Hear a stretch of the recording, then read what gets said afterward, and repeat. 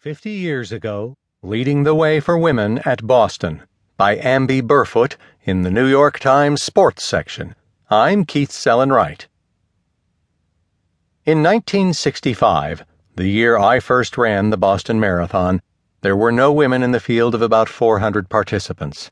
On Monday morning, more than 13,000 women will start the 120th Boston Marathon.